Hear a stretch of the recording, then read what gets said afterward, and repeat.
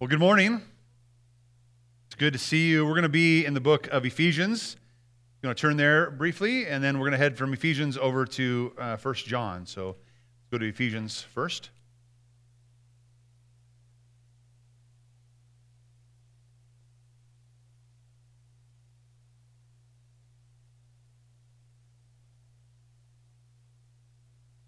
So good to be together today and to worship the Lord and to look to His Word and to pray together and pray for one another. I don't know about you. I am so ready for a time change. This morning, it was pitch black when I got up. I'm like, what is going on, right? The time change is still in effect, although it could change one day. But the first Sunday in November will be different. We'll have a little more light in the morning, okay? Means we'll go to bed earlier, though, because it'll be darker at night. Just keep that in front of your mind. You get a little extra hour of sleep. First Sunday of November. Set your clocks, fall back. Again, we are in Ephesians 4. We are going to be heading through Ephesians 4, 1 through 16 for the next few weeks as we look at the series called The Family of God. And we started this last week. And there's going to be a lot. This could be a pickup series, too, later on to talk about the family of God. But it's really important as we come together, as we gather together as the body of Christ. I just think it's so important for us to understand that this is not just a club. This is not just like I'm getting this checklist thing checked off for the day on a Sunday morning. That we are a family. And, Alistair said a little while ago that, we did away with a greeting time. You guys remember that? You remember our greeting time? We used to have 2 songs in the beginning of the service, and then we'd do a greeting time. And everyone would stand up and turn around and shake each other's hand or give someone a hug. And everyone that felt uncomfortable would be like hiding, right?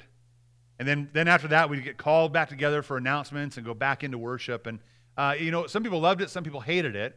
But one of the things about a family, as a family of God, we are built to connect. We are made to connect. And so there's an importance in that fellowship that we should be sharing that fellowship with one another. Although that way kind of disrupted the flow and pattern of our service, we are wanting you to stick around for a few minutes and say hi to somebody, at least right around you, for which you share unity within the body of Christ with. Today we're going to be talking about that a little bit and seeing kind of how that plays out. It's really interesting. You ever been like in a store, in a grocery store, and you've seen one of us, right? Isn't there like a kindred spirit there? It's like, oh yeah, like when I see you in the grocery store, I just like loving giving you a hug and catching up. I just know like this person is one of my people. Right? And it's not because you like the Dodgers, because you probably don't. I don't know. It's not because you maybe are a hunter and fisherman, or it's not because we share the same joy out of model railroading. That's probably not you. But there is something that unites us. Amen? What is that unites us? It's Jesus. And it's an amazing unity. It's amazing just knowing that you're there, that you have my back, that I have your back. And so when we come together on Sunday morning, it's like we're full of that. Each other having each other's back. And knowing that there's a unity and a special bond we share. It goes beyond that, doesn't it? This unity we talk about? This unity goes like when you ever been traveling, like you're in an airport, right? And you're sitting there at the gate and you're waiting to be checked in. And of course you strike up a conversation with somebody. What happens as soon as you know that person knows and loves Jesus Christ? What happens? You're like, yo, you're my sister, you're my brother. Like, this is good. You feel like safe and secure. Why? Because of Jesus. Where else in the world can you find that? Nowhere but the family of God. So as we go through the series, you're probably going to hear me say that a lot. There is nothing as supernatural and divine and unique as the unity that is shared within the family of God. Nowhere. And there's nothing as powerful and supernatural in the transformation of Jesus Christ over a heart of a human being than within the family of God and by the Word of God and by the power of the Spirit of God. Nowhere. You can get as many self-help books as you want. 7 ways to this, 8 ways to this, 10 new ways because these didn't work. Whatever it might have been. You can keep on going and try to better your life, and maybe you'll have a little more discipline, or maybe you'll look a little better in some ways. But in no way will you experience a transformed heart and mind and spirit and soul other than Jesus Christ. There's nowhere else. So we talk about the family. This is not just, I went to church today. This is the place that we come and celebrate that unity as we lift our voices to the Lord, as we endear our hearts and minds towards one another and are united in the bond of fellowship in Christ. It's so important for us to do that and to know that. That's so impactful for our hearts. So as we go through this series, I want us to learn again, what is it to be a part of the family of God? Last week we started in the first part of Ephesians 4, and we looked at the character of the family of God. And I know it was challenging to me. I hope it was challenging to you as well. It's very, very difficult when we look at the character, right? Because the character of the family of God, let's look at Ephesians 4 together.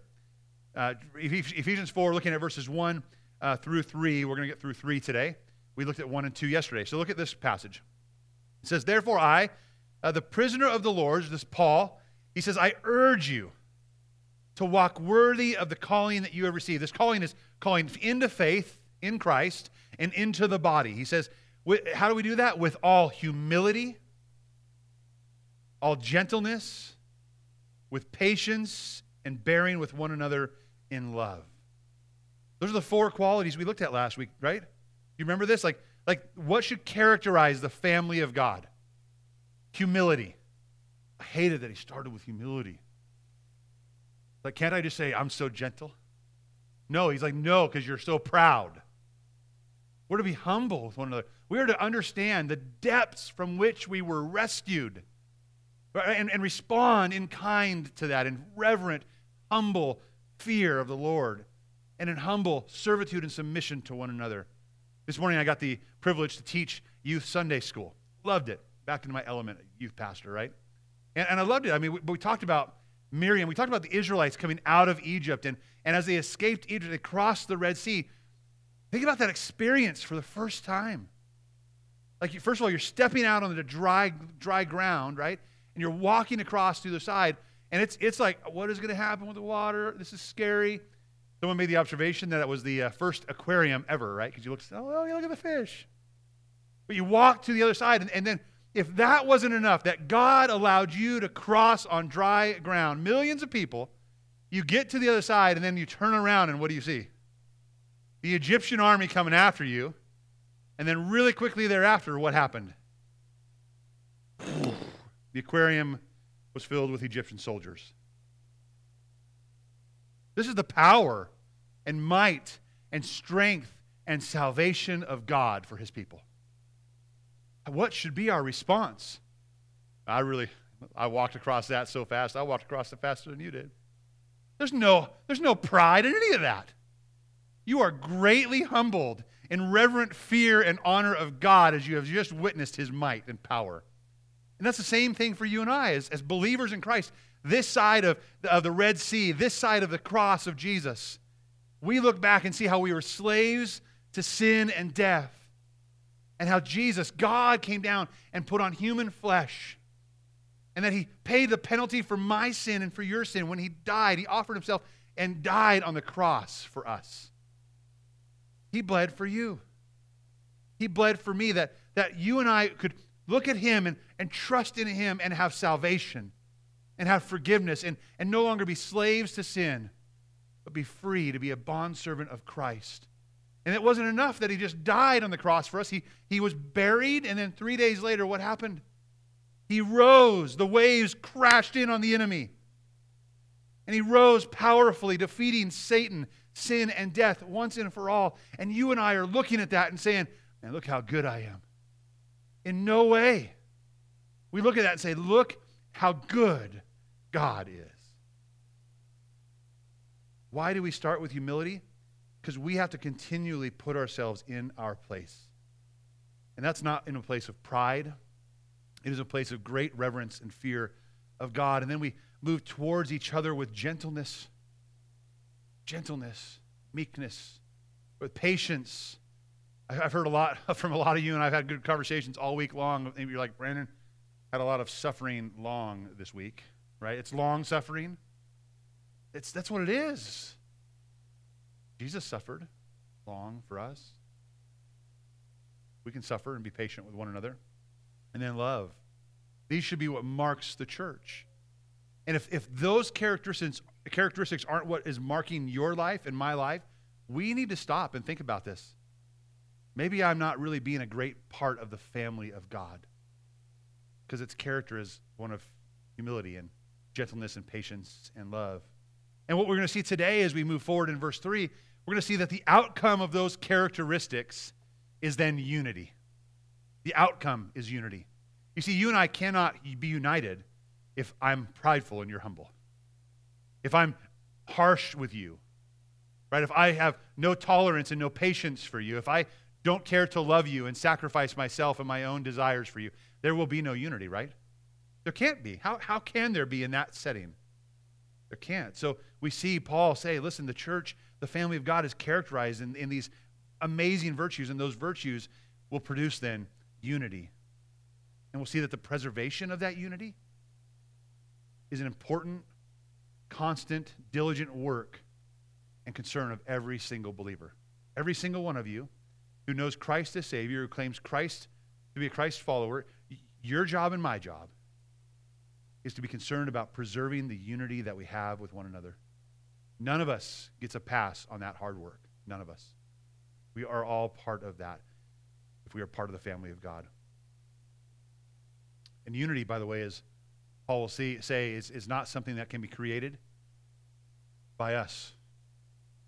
No church program or church gathering time or church policy manual creates unity within the body. It is created by the power of the Holy Spirit and comes as each individual believer humbles themselves to the Spirit of God, humbles themselves to one another, is gentle, patient, and is loving. It's up to us. That verse 3 then, if you look at Ephesians 4, let's start on 1 again. I, a prisoner of the Lord, urge you to walk worthy of the calling you've received with all humility and gentleness, with patience, bearing with one another in love. And then verse 3, making every effort to keep the unity of the Spirit through the bond of peace. Making every effort. That's what we are to do. Listen, I am so guilty of this so often that there's something that comes up, a friction or something, someone said something or believes something or is challenging, and what's my first inclination? Not to make every effort for peace. It's like to make every effort for war. Like, God has trained me for battle. Let's do this. Like, I feel that in my heart. I want to resist and tighten up, whether it's you or my family. I do that with my wife, really? Or my children. My children are the greatest enemy of all sometimes. And it's so crazy, right? They're little kids, and it's like they're this danger to me. Like, no. We have to be making every effort to keep the unity of the Spirit through the bond of peace. We're going to hit that mildly later, but the bond of peace, being a peacemaker, does not just mean being passive. Sometimes I think, here's what we think about peacemaker.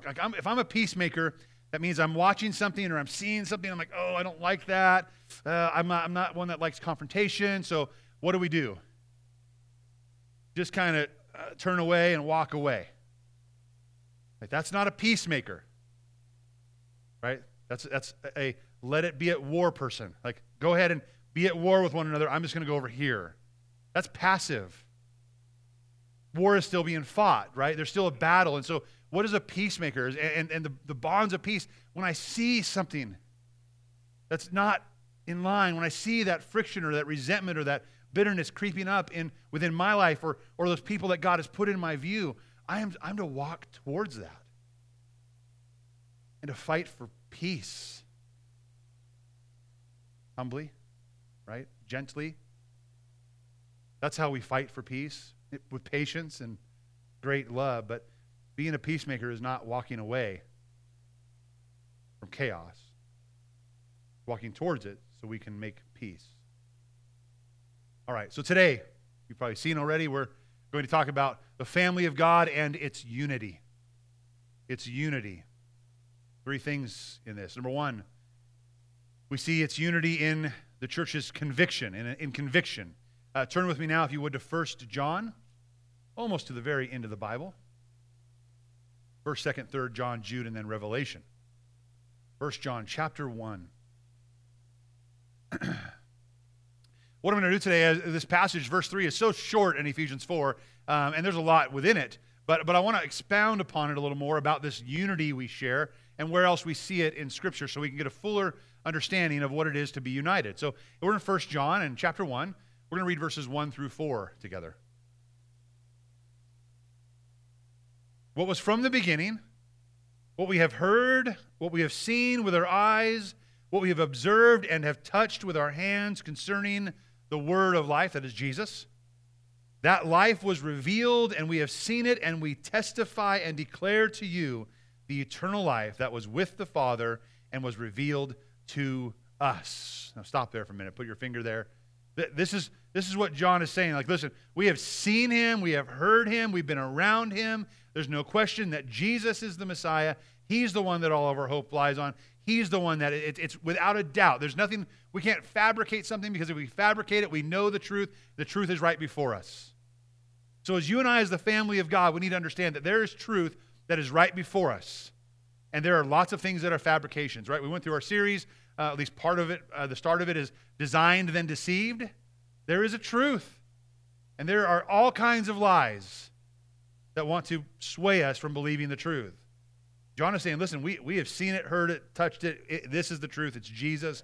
And we testify and declare to you, eternal life was with the Father and is revealed to us.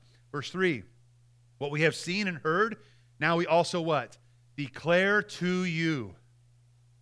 We pass on the truth. We tell the truth. We speak of the truth of who Jesus Christ. Why? So that. This is wonderful right here. So we share that truth back and forth, so that you may also have fellowship with us. And indeed, our fellowship is with the Father and with his Son, Jesus Christ. It's about fellowship, right? Coming to proper convictions over the essential core truths of doctrine within the church. It's so essential to have that. We have to have unity there over those convictions. And he says, when we do, it's that you and I would have fellowship with one another. That's unity, that we could share that. What I said earlier, like when you meet someone who knows and you know they know, it's like, yeah, that's the fellowship John's talking about. Yes, that fellowship is surrounding the Lord Jesus Christ. He goes on to verse 4, we are writing these things so that our joy may be complete. That's a unity, right? That we have fellowship with one another over these essential core beliefs, and we're going to get into that more next week. But we have this unity together over these essential core beliefs, and as we have that unity, we have this common fellowship, and we have this joy that raises up in us.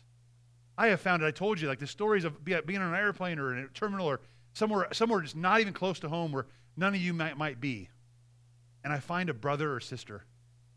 I love when I'm on vacation, I love to go to church, because those people have this book. And those people have the Spirit of God within them, and we get to have this amazing fellowship, and there's this amazing joy. And guess what they're singing? Jesus songs. And there's so much joy in that. And we proclaim it to one another, and we have this fellowship with one another. I think people think they're crazy or I'm crazy when I'm at a church sometimes, a different church than ours.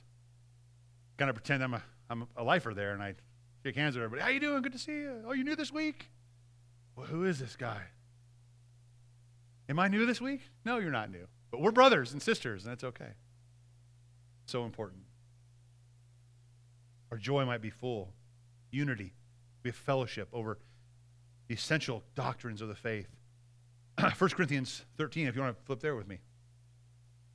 I'm going backwards now a little bit. 1 Corinthians 1, sorry, not 13. 1. 1 Corinthians 1.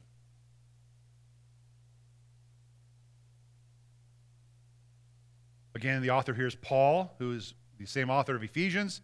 So building again on this, what does it mean to be united? What does it mean to be in unity? We're going to start at verse 10 and go through 13 of chapter 1. It says, now I urge you, that's pretty harsh. I mean, that's pretty strong. I urge you, brothers and sisters, in the name of our Lord Jesus Christ. Like on behalf of everything that is holy, this is what I want you to do. That all of you agree in what you say. There be no divisions among you, and that you be united with the same understanding and the same convictions. Man, that is powerful. That we agree? You get a room this size, we probably don't agree about much, right? You think, but there are some things we do agree about. And Paul says there's things that we must agree about, and that's what brings unity. And he goes on in verse 11, he says, "For it's been reported about you, to me about you, that my brothers and sisters, by members of Chloe's people, that there's rivalry among you." Like you've started to divide into factions, and we're this belief, and we're this belief. He goes on and says, what I'm saying is this. One of you says, I belong to Paul. Or I belong to Apollos. Or no, I belong to Cephas. Or I belong to Christ. You ever done that? I like this Bible study leader. That's my person, right? Oh, I listen to this pastor. Oh, this is my worship team. This is how I... He goes on, Paul says, is Christ divided? Is Christ divided? Which the answer is what? Not at all. Christ isn't divided, but here we are, separating ourselves and pulling ourselves into these factions, dividing Christ. He says, that's not what you're supposed to do. Is Christ divided? He says, was Paul crucified for you? Or were you baptized in Paul's name? Not at all. The unity we share is on these common essential convictions. It's surrounding the Lord Jesus Christ. He is our everything. Neat thing, one of the things, maybe you've experienced this. Within our church, we have elders in our church who give counsel and meet with people and disciple people. And it's interesting that you might, I've had this experience where you come to me and you're saying something, you ask me a question, and I'll be like, well, that's a good question. And I say, here's my thoughts. Here's my biblical thought on that. Here's what the Bible says about that. And then I've had this so many times, like, yeah, that's what Jeff said too. Right? Pastor Jeff, one of our elders, right? Or that's what Dave Holst was telling me too. Well, that's what, Hoyt said, or maybe that's what my Sunday school teacher, that's what Jeannie Ogg told me too. I'm like, yeah, right? Shouldn't that be the case? Shouldn't that be that we're on the same page with the same doctrine, with the same convictions, giving counsel from the Word of God by the Spirit of God? Can I get an amen from that? Amen. It's like, and sometimes like you'll ask me a question like, this is what I think, and then later on you'll go ask Jeff. Like, so it's like that kid who goes to his mom first and is like, hey, can I go out and do this? No. Then they go to his dad. Can I go do this? What'd your mother say? Oh man, like they're united, the same team. Like, and then what do kids love to do? Kids love to divide. Why do they love to divide? To get what they want. We are not different. We are not different, and this is so much more dangerous. Because what Paul says is we're dividing doctrine. We're saying like, well, this church believes this, and they say it this way, and it really makes me feel better about X or better about Y. And so what do? We start to move ourselves away from essential core doctrine to make ourselves feel more comfortable. That's not what we do. The Word of God is the same yesterday, today, and forever. It's living and active. It's powerful for us now, for rebuking and teaching and training us in righteousness. This is what it's for. So our unity has to be surrounding it, not some whim of teaching you found last week that's like, oh, this is really good. This is now what I believe. I was heartbroken this week. I had read something that someone had posted on a social media platform, and just about this journey of their own deconstruction of their faith. You hear that all the time. We're like, oh, I'm deconstructing my faith. And what people mean is like, I don't know, the church has kind of gotten stuffy and it's way too traditional and there's not really this amazing like spark going on. Which I always would say like, well, let's examine your heart first and make sure that what they're teaching is doctrine, and maybe there's something wrong, but more often than not, it's probably something here. I've been there in these pews before, in the same place. I'm just going to deconstruct. Okay, but when you deconstruct, you need to take away and rebuild what is true on top of it. You don't deconstruct because you want to get rid of that doctrine or that thought or that command. We don't do that. But I was heartbroken because they kind of went down this path of, in this conversation of like, well, someone said something maybe a little negative towards them. Okay, that doesn't reflect necessarily Christ, certainly not the attitude of Christ or the characteristic of the body. But it just gave them that permission to go out and do whatever they wanted. And they started to deconstruct their faith and started to embrace this own pursuit of, living my truth. That was a quote. How does that work out for us? What is my truth? What is your truth? Well, you mean today or 3 weeks ago, right? Because it probably changed. We have to live a truth that is the truth. And so you and I need to be united on that. And as joyous as it is to be together with people who love Jesus and have been saved by him, it is also difficult to come together with people who love Jesus, right, and saved by him because they believe a doctrine that is going to sharpen us and polish off some of those sharp edges on us and hold us accountable to being united in the truth. Christ is not divided. We should not be either. Paul wrote to the Philippians. I said this verse last week. Just one thing. As citizens of heaven, live your life worthy of the gospel of Christ. Whether I come and see you or I'm absent, I will hear that you are standing firm in one spirit, in one accord. Right? Together in unity over the gospel. Right? We're contending together for the faith of the gospel and not being frightened away by your opponents. The threat to our unity is the world that is in opposition to the gospel. And the world is feeding us all kinds of lies and all kinds of things that they want us to embrace and they want us to believe. And we start to kind of sway that way because maybe we have friends or family that are on the fringe of Christianity and on a belief, but they've believed it and they're like, well, they're nice people and I got to be nice to them. So you start to sway your theology. Paul says those are your opponents. Don't be frightened away by the opponents of the faith, but stand firm in unity. It should drive us towards each other even more.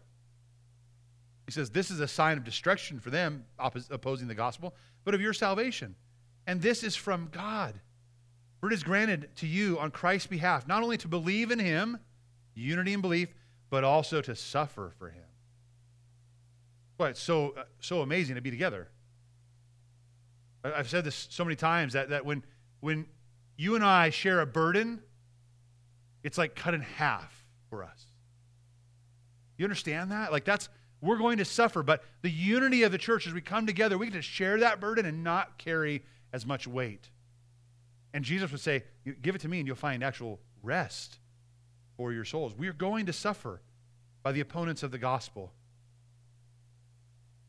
But our convictions have to stay strong.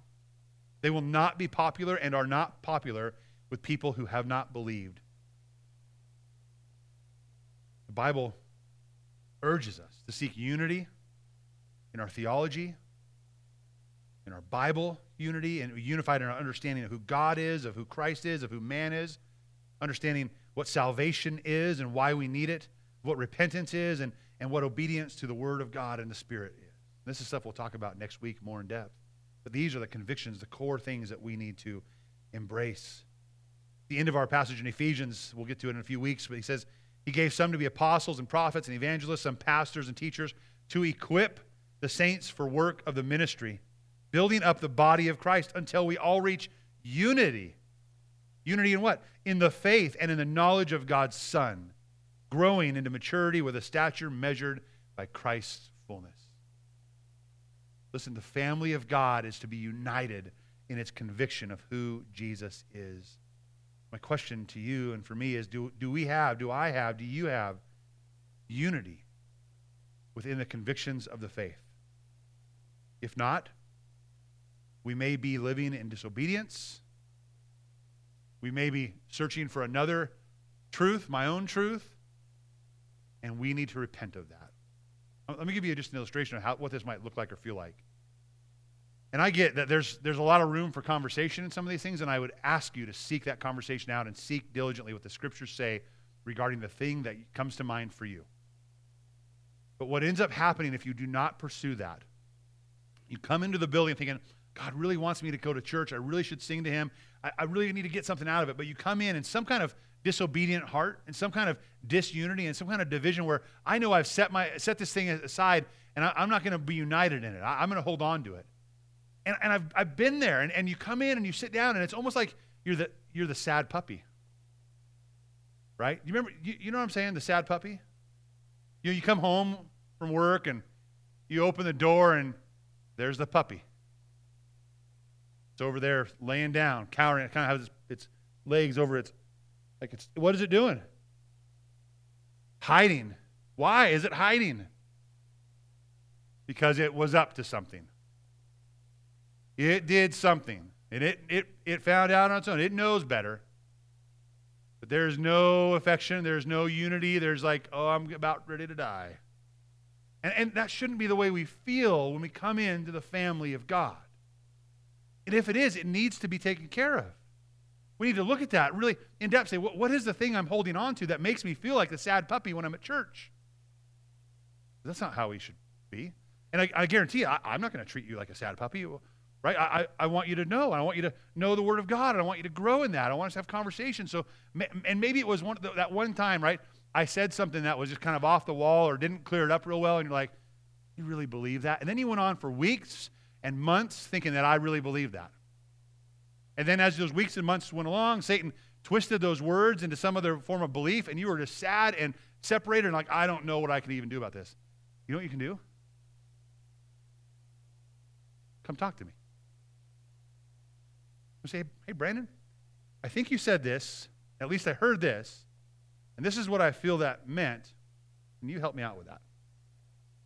And I'll probably be like, oh man, another shoe I've got to take out of my mouth, right? I put my foot in my mouth again, or man, no, I did. You know what? I might have said it that way. I don't know.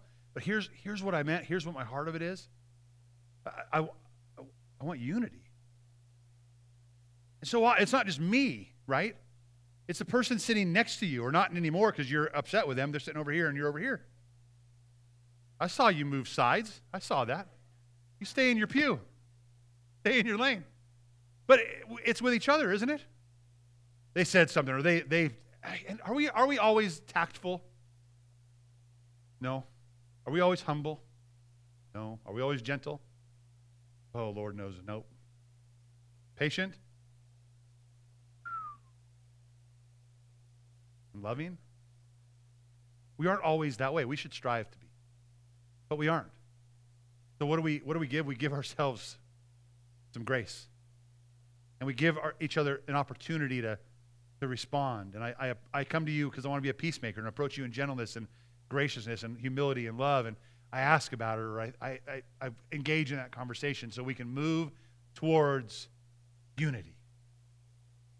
The greatest thing that Satan has against the church, the greatest tool that he uses against the church, you know what it is? Division. Division. If we are not united, if we are feeling guilty, if we are at odds with a brother or sister, that Satan has eaten that up. He loves it. It's like, yeah, let's keep driving that wedge in there. So if that's you, stop. Stop letting him win and move towards your brother or sister and pursue restoration and reconciliation, pursue unity. The second thing about the church is unity. Unity is in conviction, we're united, and then the second thing is it's from the Spirit. Unity is from the Spirit of God.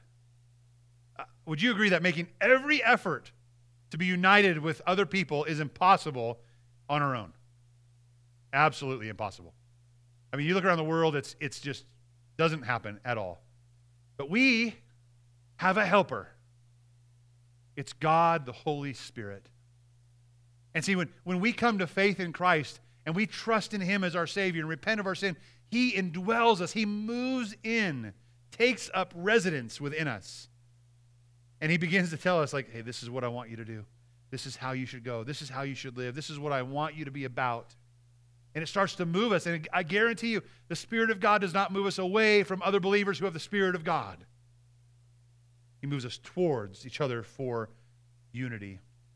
Paul writes in 1 Corinthians 12, he says, just as the body is one and has many parts, and all the parts of that body, though many, are, what's the word? One body, so also is Christ. For we were all, talking about the body, if you're a part of the body, we all were baptized by one Spirit into one body, whether Jews or Greeks, slave or free, and we were all given one Spirit to drink. This is what we're talking about. It's the Spirit of God that unites us, the Spirit of God that moves us. It's the Spirit of God that enables us to even begin to think about being humble. It's the Spirit of God. The unity that the family of God is to share comes by the power of the Holy Spirit.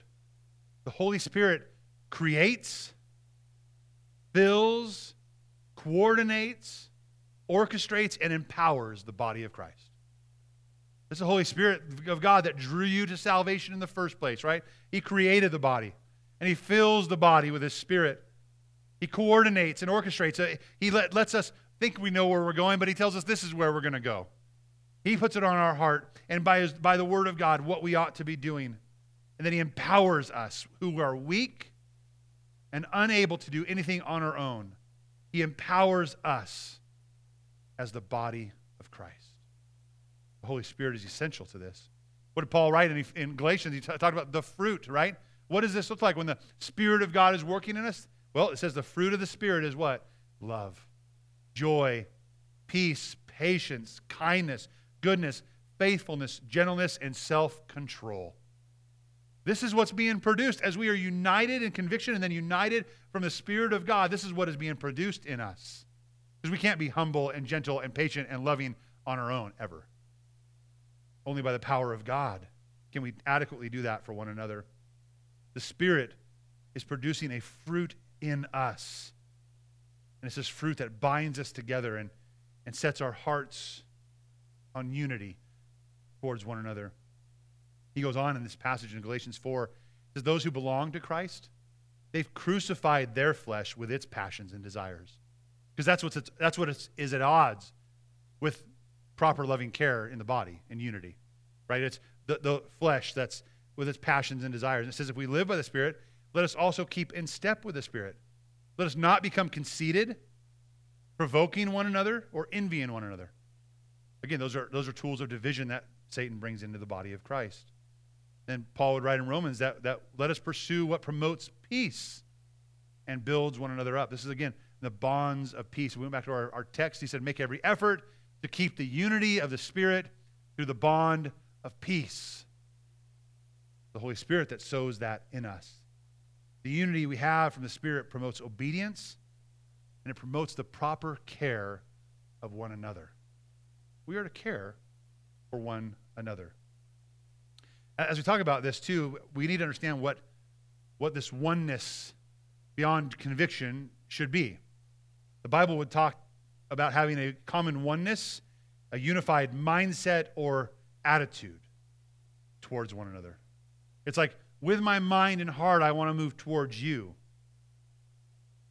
and promote unity.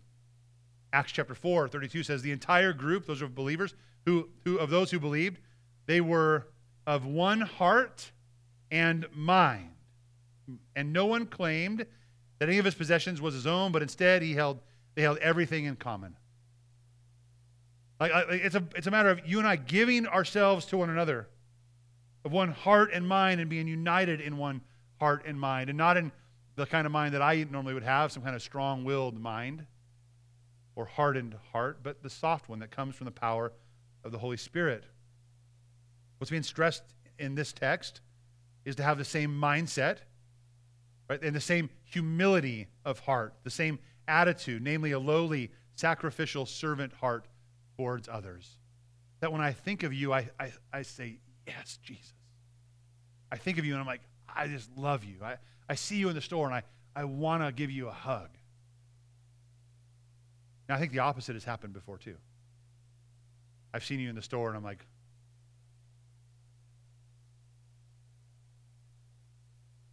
no, I hope not. But that's not how we ought to be. That's division. Same heart and mind towards each other. Peter said this in 1 Peter 3. He said, finally, all of you be like-minded. And he tells us, it's kind of a sandwich here. He says, be like-minded and sympathetic, love one another, and be compassionate, and then humble. And actually, the phrase for humble, the Greek word is humble in heart or in spirit or in mind. It's like, be humble-minded. So he starts out being like-minded, and then he says, in order to do that, you really have to be humble-minded. And what does that produce? being sympathetic, loving one another, being compassionate, going back to our Ephesians passage, being humble and gentle and patient and loving. And what does that look like? He says, not paying back evil for evil or insult for insult, but on the contrary, giving a blessing, since you were called for this so that you might inherit a blessing. I said this a couple weeks ago, it's nice to be nice. The church needs more of that, right? We need to be united in that. Not in a passive way, but I want to be a blessing to you, and I want to get the blessing of knowing you and having you in my life as well. Turn with me to Philippians, the book of Philippians, if you would, please. Corinthians, and we go after Corinthians with Galatians, Ephesians, Philippians. Chapter 2. Again, building on what is this mind to look like? What is this unity to look like from the Spirit of God? Paul shows this pretty strongly in Philippians 2, and you can study the entire passage later, but we're going to read verses 1 through 3 of Philippians 2. Paul starts out with the unity that the convictions of the gospel bring. He says, if there's any encouragement in Christ, like if you have some encouragement from Christ, if any consolation from his love, if any fellowship with the Spirit, there's number 2, right? If any affection and mercy, then he says, make my joy complete by thinking the same way. So, right, this is again, attitude of the mind, unity in the mind, thinking the same way, having the same love, united in spirit, intent on one purpose. What is that purpose? Do nothing out of selfish ambition or conceit, but in humility consider others as more important than yourselves. Everyone should not look to his own interests, but rather the interest of others. Verse 5. Verse 5 goes back to verse 2.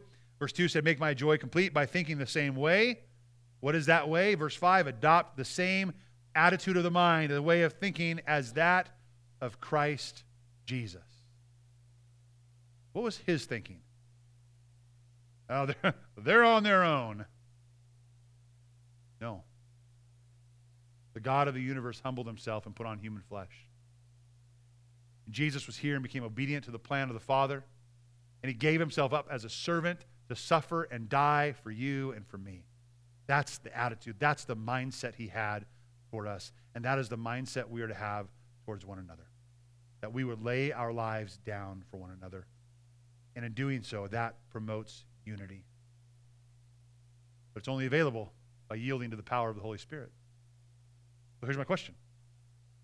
How are you doing yielding to the power of the Holy Spirit?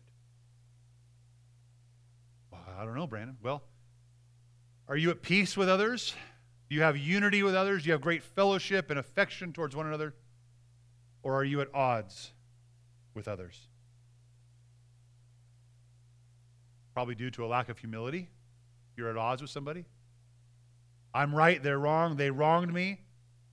I'm going to take my position, I'm going to take my stand. I would say humble yourself. By God's grace and by the power of the Spirit, be humble and gentle, be patient and loving, and be a peacemaker. Approach your brother and sister and right that wrong.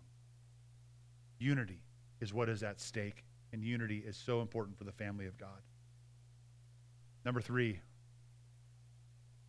we have the family of God's unity is in conviction over the essentials. It's from the Holy Spirit, because without him we're nothing. And finally, the unity of the family of God is for the glory of God.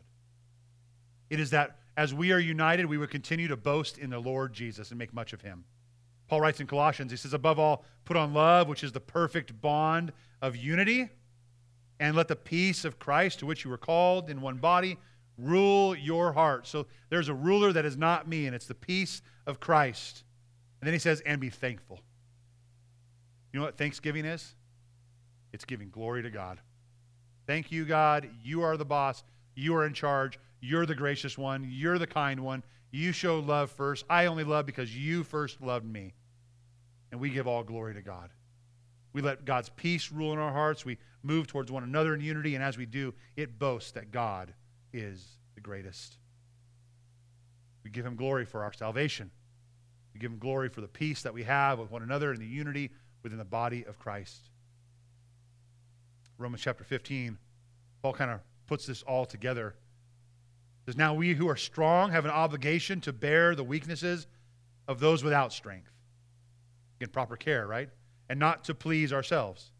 Each one of us is to please his neighbor for his good and to build him up. Remember last week I talked about who your neighbor actually is. Your closest neighbor is actually the closest person after God that is nearest to you. And that's typically within your own home. The children, that's your parents. Parents, that's your children and your spouse. Or if you don't have a spouse, it's your children. If you're single, it's going to be literally your neighbor or your closest friend and likely your church family. To love them first. For even Christ did not please himself. On the contrary, as it is written, the insults of those who insult you have fallen on me. Christ took those insults for us. And whatever was written in the past was written for our instruction. Here it is, the conviction we have over the Word of God and over Jesus, so that we may have hope. Right? What has been given to us through instruction, and as the Word has given us hope through endurance and through the encouragement from the Scriptures. There's encouragement and unity, again, from the Scriptures. And as we do that together, now he wraps it all up, says, now may the God who gives endurance and who gives encouragement grant you to live in harmony with one another. From God, based on God. He says, may you live in harmony with one another according to Christ Jesus, so that. You know how I love these so that's. Why is it? What's so important about living in harmony with one another? So that you may glorify the God and Father of our Lord Jesus Christ with one mind and one voice. There's 200 of us here. But there should be one mind and one voice. And as we leave, that unity reveals the glory of God. Like I said at the beginning, there's nothing like it anywhere in the world. There's nothing that can bond a people together across all cultures, across time, across craziness of governments. What binds us is Christ, the unity we share in our common salvation. Our final verses from John 17, if you would turn there with me. John 17 is Jesus' high priestly prayer. I want us to see this about the glory of God again within this passage as well.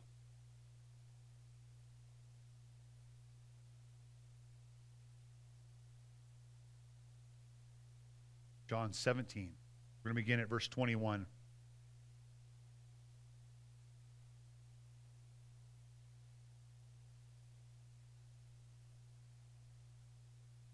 Let's look at 20. We'll start at 20. Jesus is talking and praying not only for the believers, but also for those who are yet to believe and will believe. He says, I pray not only for these, the believers, but also for those who believe in me through their word. So their word's going to go out and others are going to believe. And here's what he says, May they all be one. I mean, this is his high priestly prayer to the Father. He says, may they all be one, as you, Father, are in me and I am in you. May they also be in us, so that the world may believe that you sent me. See what's happening there? Our unity is a witness to Jesus Christ. Verse 22. I have given them the glory that you have given me, so they may be as one as we are one. I am in them and you are in me, so they may be made completely one, that the world may know that you have sent me and loved me, or loved them as you have loved me. This is on display, the unity that believers share, that when we are in Christ, and that we are under the authority of Christ, and that we are one with God and Jesus, not in some weird way that we're God, but that we are one in heart and spirit, and one in yielding our minds to the convictions of what he has taught us. When we are one body, the family of God. Verse 23, what did it say? It said, so that they may be made completely one, and that the world may know that you have sent me, and that you have loved them. God wants the world to know, through us, through the unity of the body of Christ, that he is the Messiah, the only one that can save, and that he loves them and wants them to come to repentant faith for their salvation and eternal life. Nothing is better for sharing the gospel of Jesus with others than the type of care and unity we're talking about today. But nothing is worse than to share the gospel with others than disobedience and disunity within the body of Christ. If people see that within us, they don't want it because they're already experiencing it and they don't need more. What they need is unity. What they need is Jesus.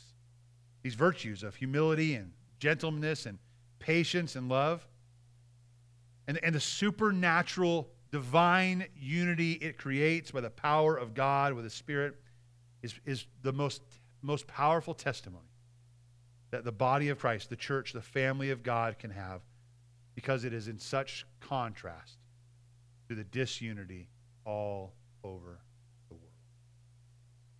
Christ unites us. That should bring joy to our heart and a conviction to be more loving and more forgiving. So are you united? Are you united? Are you united in your convictions and the essential doctrines? Maybe not. You need to ask yourself that. Are you united? Are you united from the Spirit with proper care for the body of Christ, showing the fruit of the Spirit? Are you united as part of the family of God for the glory of God, that others would see the supernatural divine unity we share and be drawn and driven to Christ? Or are you divided?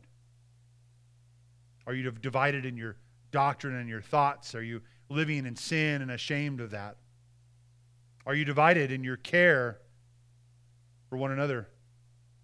And it's more about rivalry and resentment at this point.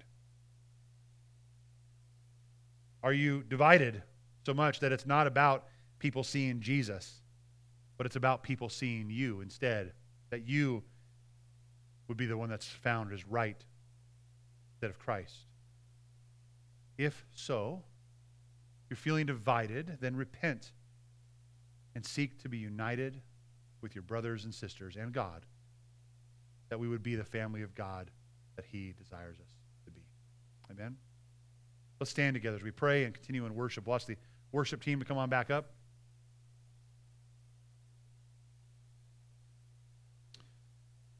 We'll pray together. Father in heaven, it's an amazing thing to have this unity that we share that is Jesus. And there's nothing like it on the planet. God, what a joyous time it is to be with the believers on a Sunday morning and any chance we can in between. God, when we see each other in random places that we're excited to be together because we're united, or whether we meet a brother or sister we've never met before, but that loves Jesus and knows Jesus, and God, we're united in that. It doesn't matter where we've come from or what our background is, we're united in Christ. God, let that swell up inside of us. That God, our theology, our convictions would be what unite us. That the Spirit of God and the way that we let the Spirit of God produce the fruit of the Spirit in us and the care for one another would be what unites us. And God, our desire would be for your glory. That people would see the body of Christ, the family of God, and their unity they share. And people would want to know where that comes from. And we would point them to Jesus. We thank you for Jesus. We ask that now as we worship you, that God, you would move us to overflow with gratitude and thanksgiving, giving glory and honor to you. We pray it in Jesus' name. Let's sing together.